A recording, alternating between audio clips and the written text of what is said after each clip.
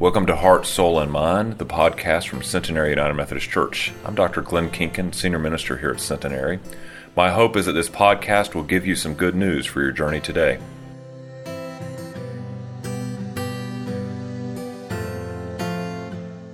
Our scripture lesson this morning comes from Luke's Gospel, the 3rd chapter, verses 1 through 6. Hear with me now the words of the Lord. In the 15th year of the reign of Emperor Tiberius, when Pontius Pilate was governor of Judea, Herod was ruler of Galilee, and his brother Philip, ruler of the region of Iturea and Trachonitis, and Lysanias, ruler of Abilene, during the high priesthood of Annas and Caiaphas, the word of God came to the son of Zechariah in the wilderness. He went into all the region around Jordan, proclaiming a baptism of repentance, of forgiveness of sins, as is written in the book of words of the prophet Isaiah. The voice of the one crying out in the wilderness, "Prepare the way of the Lord, make his paths straight. Every valley shall be filled, every mountain and hill shall be made low, and every crooked shall be made straight, and the rough ways made smooth. And all the flesh shall see the salvation of God." This is the word of God for us, the people of God. Thanks be to God. Would you pray with me?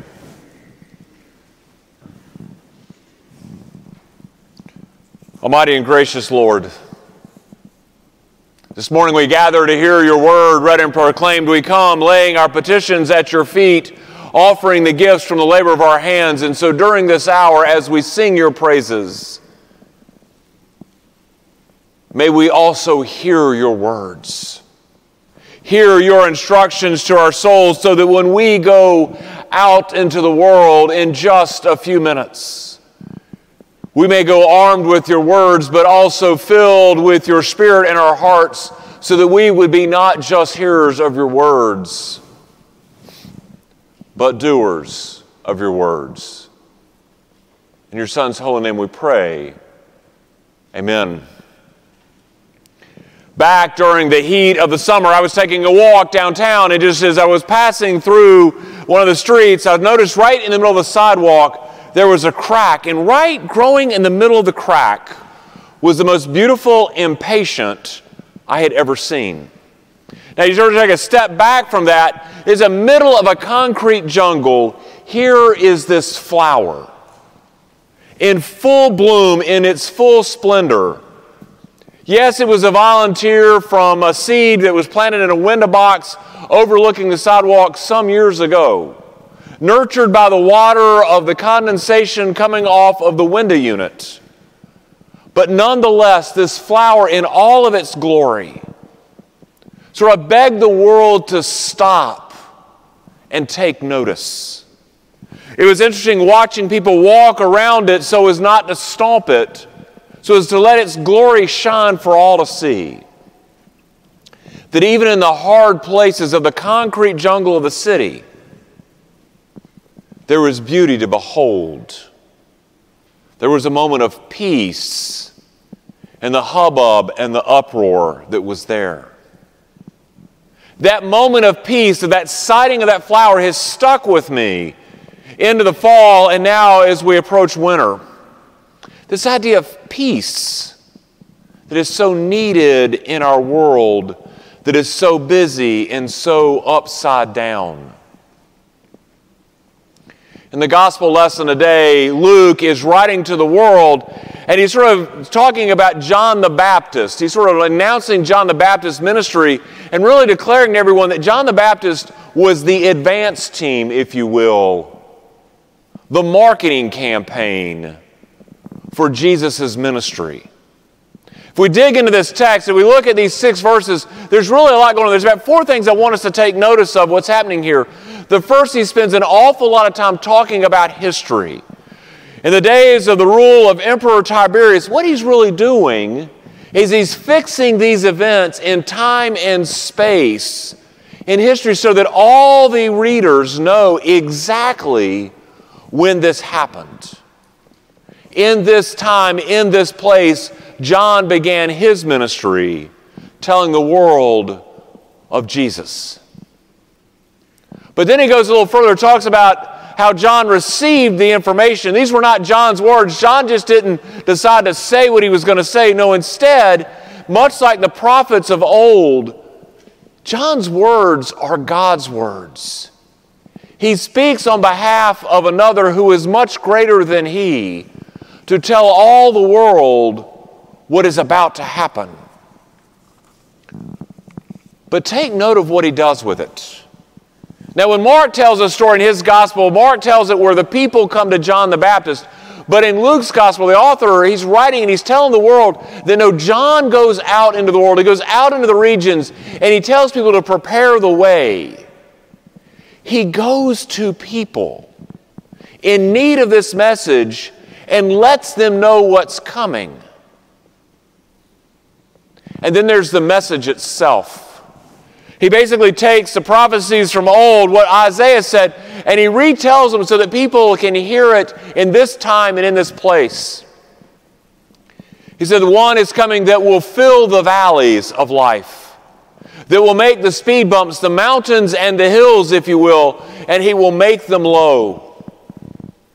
He will take the rough roads and make them smooth, and through his flesh, salvation will be given to all. See, it's a message of peace that John is preaching. It's a message of peace that he's giving, that what is coming in Jesus is the one that fills in the valleys, the low points in our lives, that takes us speed bumps that tend to hold us up and make us sort of stop and figure out what's happening. He's going to knock those down. The peace that comes with the ministry of Jesus. The one who is coming, John says, will bring peace even in the hard places of life. Where nothing can seem to flourish, he will bring peace and vitality. So this idea of peace is at the very heart of our Advent journey. It's at the very heart of Christmas. I mean, that's what the babe in the manger brings. We hear that in the Christmas carols and the Christmas hymns. Sleep in heavenly peace. We hear this idea of peace over and over again. But within the text today, not only are we talking about John and his ministry to the world, but there is a challenge to you and to me as followers. It's a challenge to us as we turn the pages, or we open the little doors, or we light the candles on our Advent wreaths. As our journey in Advent continues, there is a charge to us that we are to recognize that in this time and in this place, we too are being called to prepare the way. In this time and this place, that we are to speak on God's behalf, that we are to go out into the world, and that we are to fill in the valleys and smooth the rough places and bring peace to all around us. I mean, think about it. In this time, in this place, who else is going to speak on God's behalf but us? I mean, that's evident. If we follow the Lord, the risen one who has saved us, should we not also tell that story so that all may hear it? Should we not shout it from the mountainside, what has happened in our lives? So we're to go to the world and bring peace by speaking on God's behalf. I mean, the prophets and the apostles did it, and when they realized that when people were out of line with God's will for the world, what did they do? Challenge the world to be better. Their intent was to heal the pain and the suffering by their words. But we see this even in modern prophets. Take the German Lutheran priest Martin Niemöller. When the Nazis came to power, he spoke out against the regime and against the excesses of the Nazi government. Even as he was spied upon by the secret police in his church as he preached, he was very specific. Obey God, not humankind. Obey God's words. Even when he was tortured and imprisoned, he continued to preach a gospel of love and grace, a gospel that challenged the very essence of the Nazi regime. And following World War II, he miraculously survived that time in prison. He continued to preach for peace. He preached against the Cold War, against nuclear proliferation. He preached for peace in our times. A modern-day prophet, one who speaks on behalf of God. But thinking about Martin Niedermoller, I think about us right here in this place. What is God calling us to do? Where do we need to preach a gospel of peace for this time and this place in the world around us? What is God calling us to speak out against? To give voice to? Who must we speak for? Because their words are not being heard, and yet we know God desperately wants them to be heard. How can our words be ones that bring about peace on behalf of others and on behalf of the world? That's the question we're left with today. How can we speak words of peace on behalf of God for a world that desperately needs to hear them? But when we think about the words that we speak in this time, this place, we also need to think about how we go into the world to bring people into that relationship of peace. I think of Dorothy Day at the turn of the 20th century. She was living in Chicago, and she was concerned about the plight of the poor. She saw people streaming into churches and passing poor people on the street and not even acknowledging their existence. So she started a little newsletter, she called it, called The Catholic Worker. When she first started it right there, printing it and writing it and printing it in her own apartment, it had a few thousand followers, a few thousand subscribers that would pay just mere pennies to receive this newsletter. Within 3 years, there were 150,000 people subscribing to The Catholic Worker, challenging the world to be involved in caring for the plight of the poor. She was speaking words for those who were being ignored. She was speaking on God's behalf, but that wasn't good enough for her. When she realized that all she was doing was writing the article, she decided, I've got to do something about it. And so prophecy was not enough any longer. She began to take the proceeds from her newspaper.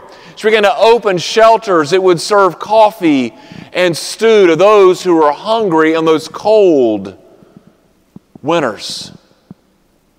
She said the poor need a good meal. They need a place for fellowship. They need relationships. They need job training. They don't need anyone preaching at them. What they need someone to do is to be in ministry with them, to help them see that opportunities abound. Someone to value them and to bring peace to the warring within their souls, within their lives, even the warring of hungry stomachs.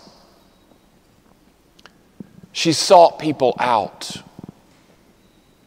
As we think about her work, what do we have to think about this in terms of where do we need to bring peace in the world around us?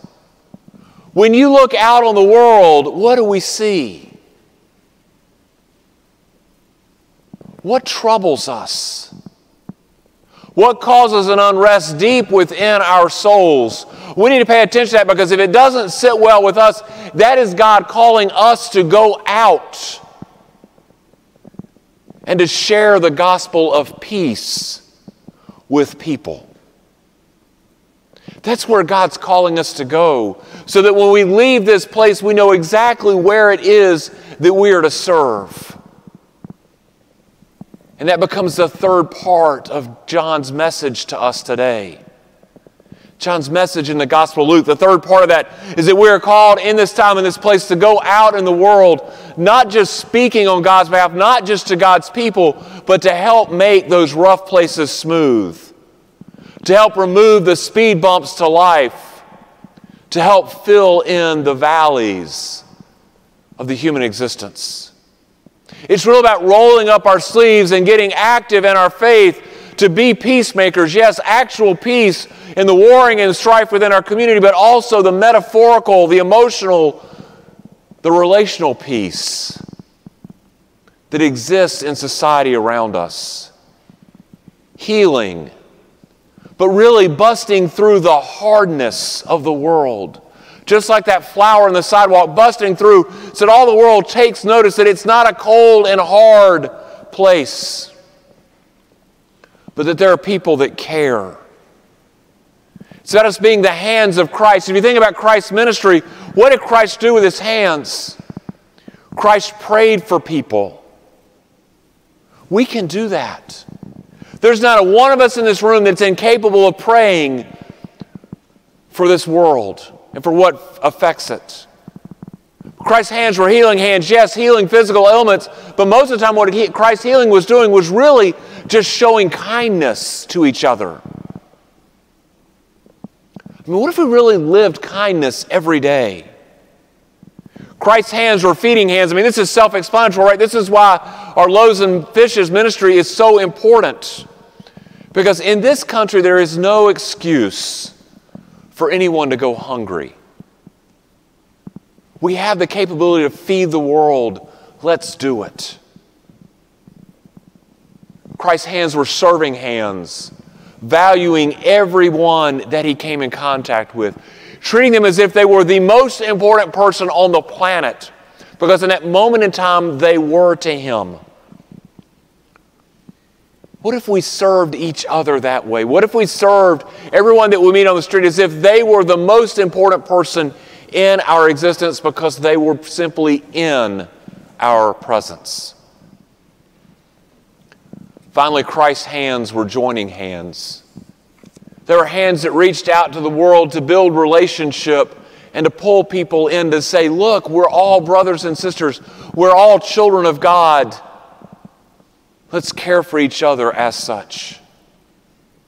See, when we use our hands in these ways to pray, to feed, to heal, to serve, to join, we are making the pathways of life smooth. We're filling in the valleys in each other's lives, those low points.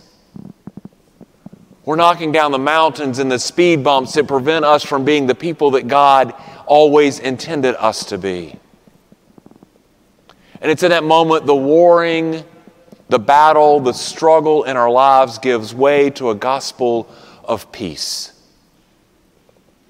So the question for us today is not just where and how can we speak on God's behalf. Not just where do we need to go, but how can we use our very hands to bring peace about in the world. I mean, the reality, the world can be hard at times. It can be a difficult place for us and for each other. But the birth of Christ, that babe in a manger, came to bring about peace. Came to bring about peace so that all the world would notice, just as some people noticed that flower that I saw this summer in the sidewalk. Christ comes with a brilliant, glorious sound of peace to bring about the healing of the world. So during this Advent season, as we gaze at the wreath and see that second candle burning so brightly before us, that light of peace, may we recognize that in this time, in this place, we are called to speak a gospel of peace, to go to the world in peace, to bring about peace by our very lives.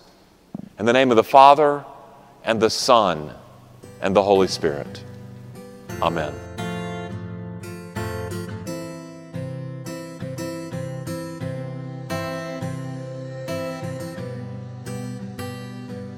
Thank you for listening to Heart, Soul, and Mind, the podcast from Centenary United Methodist Church. We hope that you'll consider joining us for worship on Wednesday evenings at 7 o'clock or Sunday mornings at 8:30, 9, or 11. Have a blessed day.